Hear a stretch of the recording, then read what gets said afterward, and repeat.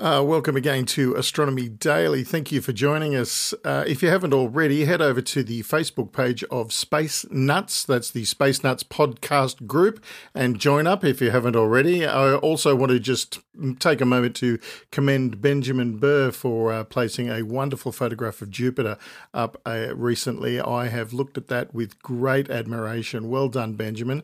Everybody, go and have a look. It's fantastic. And also, I want to thank Zoran for posting a fantastic image of the Crab Nebula, which has been filtered with that 3D filter thing. It really does make you feel as if you're zooming through space at 1,000,000 miles an hour.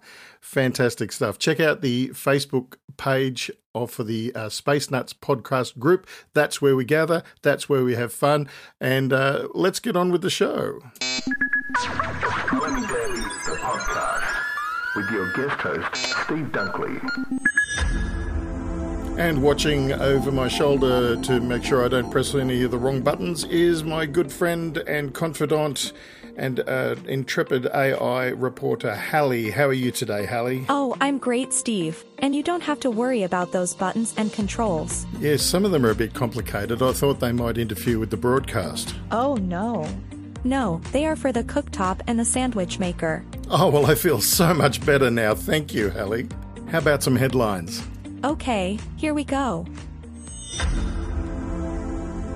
Carolyn Ernst, a planetary scientist at the Johns Hopkins University Applied Physics Laboratory and instrument scientist for DART's SOL instrument, is examining the early results of the impact of the NASA's Double Asteroid Redirection Test, DART, spacecraft which slammed into a small asteroid called Dimorphos on September 26 to test a potential technique to protect Earth, should we find ourselves on a collision course with a large space rock. One characteristic of Dimorphos jumped out as soon as scientists saw DART's final few images before impact. Its rocky surface strewn with boulders, dust and pebbles. Spacecraft have seen this kind of surface before. Japan's Hayabusa 2 mission to Ryugu and NASA's OSIRIS-RX mission to Bennu both found themselves exploring agglomerations of rock, worlds that scientists call rubble pile asteroids. Ernst said because it looks so rubbly and because of what we know of those other asteroids, she thinks a lot of people imagine that it is sort of a rubble pile or kind of a loosely held together collection of rocks. That said, DART didn't reveal the innards of Dimorphos, so the rubble pile appearance may not hold up. As yet, there isn't a way of measuring the insides of Dimorphos. Ernst postulated that it could be made of larger objects with smaller stuff on top. But it could be rubble all the way down. There's no way to know right now. In June, NASA announced that it had commissioned a panel to investigate UFOs, or, as they have recently been rebranded, Unidentified Aerial Phenomena, UAP. The independent study will begin in the fall, cost less than $100,000 and will begin its work on October 24, a NASA spokesperson said. The study doesn't aim to be the last word on UFOs. It will look at previously collected unclassified UAP observations focusing on how they could be better organized and analyzed in the future to shed more light on the subject.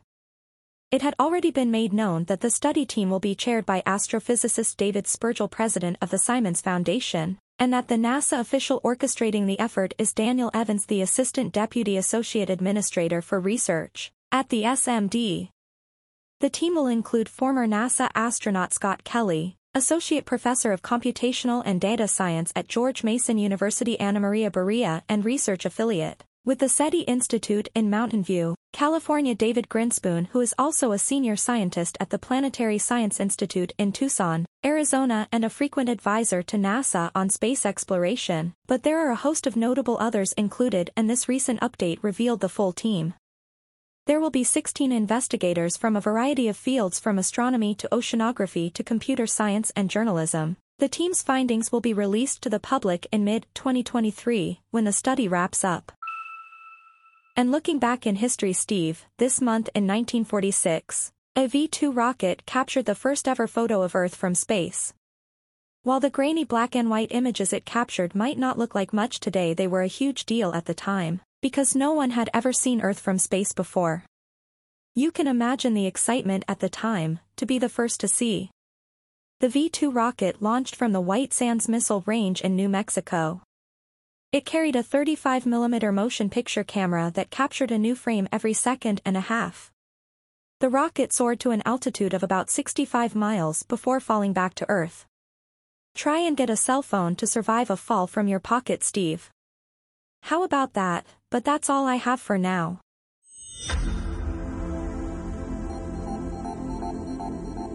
Oh, too right, Hallie. Our cell phones should be made of the same stuff our space probes are made of.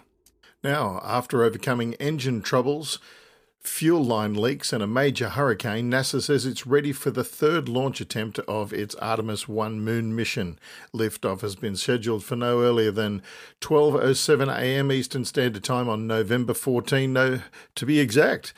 Backup launch dates for the mission include Wednesday, 16 November, beginning at 1:04 a.m. Eastern Standard Time, and Saturday, November 19, beginning at 1:45 a.m. according to NASA. An uncrewed test flight of NASA's Space Launch System (SLS) rocket and Orion spacecraft Artemis 1 will serve as a shakedown for flight systems and an opportunity to run experiments as Orion flies around the moon and back to Earth. A launch date on 14th November would result in a 25.5-day long mission, with Orion splashing down in the Pacific Ocean on Friday, December 9. The SLS rocket and Orion have been stored in NASA's rocket hangar at Florida's Kennedy Space Center, the Vehicle Assembly Building, since September 26, when the space agency rolled the rocket back from the launch pad to protect it against potential damage from Hurricane Ian. The hurricane weakened to a tropical storm before reaching Kennedy Space Center, and NASA indicates very little maintenance work will be needed to get the big rocket ready for the launch pad once again. The space agency currently plans to roll SLS and Orion back to the Launch Complex 39B on Friday, November 4. NASA's first attempt to launch Artemis 1 mission on August 29, but scrubbed that launch after discovering problems in the cooling one of the big rocket engines to the appropriate temperature for launch, a process known as thermal conditioning.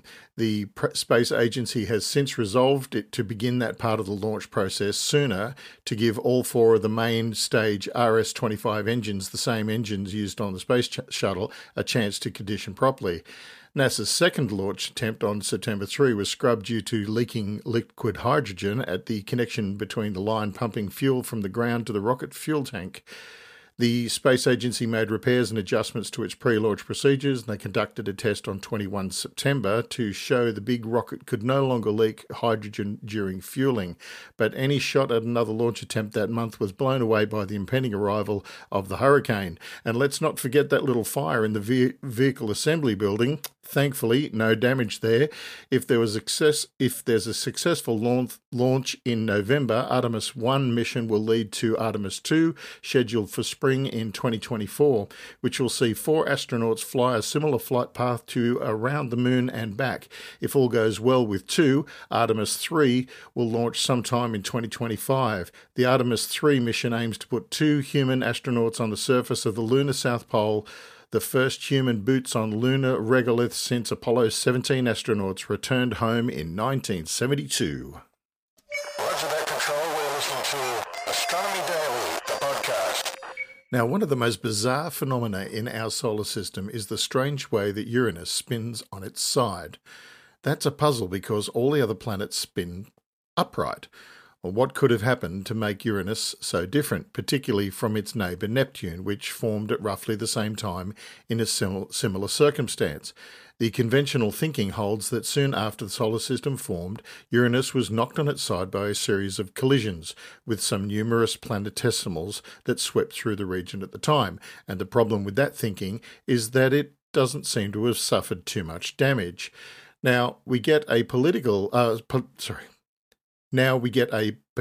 answer thanks to the work of Mélanie Sellenfest and colleagues at the Paris Observatory in France, who think that Uranus could have become tilted on its side in another way. And it's very interesting. They say that tilting can be explained if Uranus once had a large ancient satellite whose orbit interacted gravitationally with the planet's own rotation in a way that slowly flipped it on its side. The team simulated the process with Uranus to determine the conditions under which this could have occurred. It turns out that a satellite just 1,000th the mass of Uranus could have tilted the planet as it migrated away from over a distance of about 10 times the radius of the planet. Salenfest and co. say to achieve the tilting in less than the age of the solar system, the mean drift rate of the satellite must be comparable to the moon's current orbital expansion. There's your equation. One thing that could help throw more light on the scenario is a better understanding of the migration of Uranus' satellites today, as well as their other properties. For Saturn and Jupiter, much of this detail had to wait for the visit of orbiting spacecraft such as Galileo, Juno, and Cassini. Just one spacecraft has made the lonely journey to Uranus. Voyager 2 swept past in January 1986 on its way out of the solar system, and although various space agencies have planned to send another orbiter, to date, no mission has been approved. And here's one I missed, but I can't help but mention. In an unprecedented event, Brian May and David Eicher launched their latest work recently, a revolutionary 3D book, Cosmic Clouds 3D. They shared the launch along with creative collaborator and master astro imager J.P. Mezzavano. Cosmic Clouds 3D is the first book ever to represent 3D stereoscopic images of nebulae, the clouds of gas that inhabit our galaxy. These sites are the birthplaces of stars, but also mark their glowing remnants of their demise. The book was born out of the collaboration of Brian May and Eicher, who achieved success with Mission Moon 3D 2 years ago, and now the team driven by Brian May, who is an astrophysicist and also the celebrated founding member of rock group Queen, turned their attention to the faraway universe. They've hooked up with the accomplished first-class finished astrophotographer Mezzavano, who has meticulously created scientifically analysed images showing the components of numerous star clouds in 3 dimensions, made by accurately simulating stereo pairs of objects, well-known targets like the Orion Nebula, Rosette Nebula, the Veil Nebula, and countless others included in this amazing, groundbreaking book. May has been enamoured with stereo imaging, seeing the world in 3D since his childhood, and the book launch hosted at the Science Museum in London was freely open to the public and streamed worldwide. Brian May described stereo imaging and the background of the book, and Eicher, the editor-in-chief of Astronomy magazine and the author of 25 books, spoke of the physics of these star clouds and what they mean in astronomical terms, and Mezzavano detailed the creative methodologies that enabled the creation of these stunning pictures. And there we have it, another fantastic episode of Astronomy Daily in the can. Thank you, Brian May. Thank you, everybody, for joining us.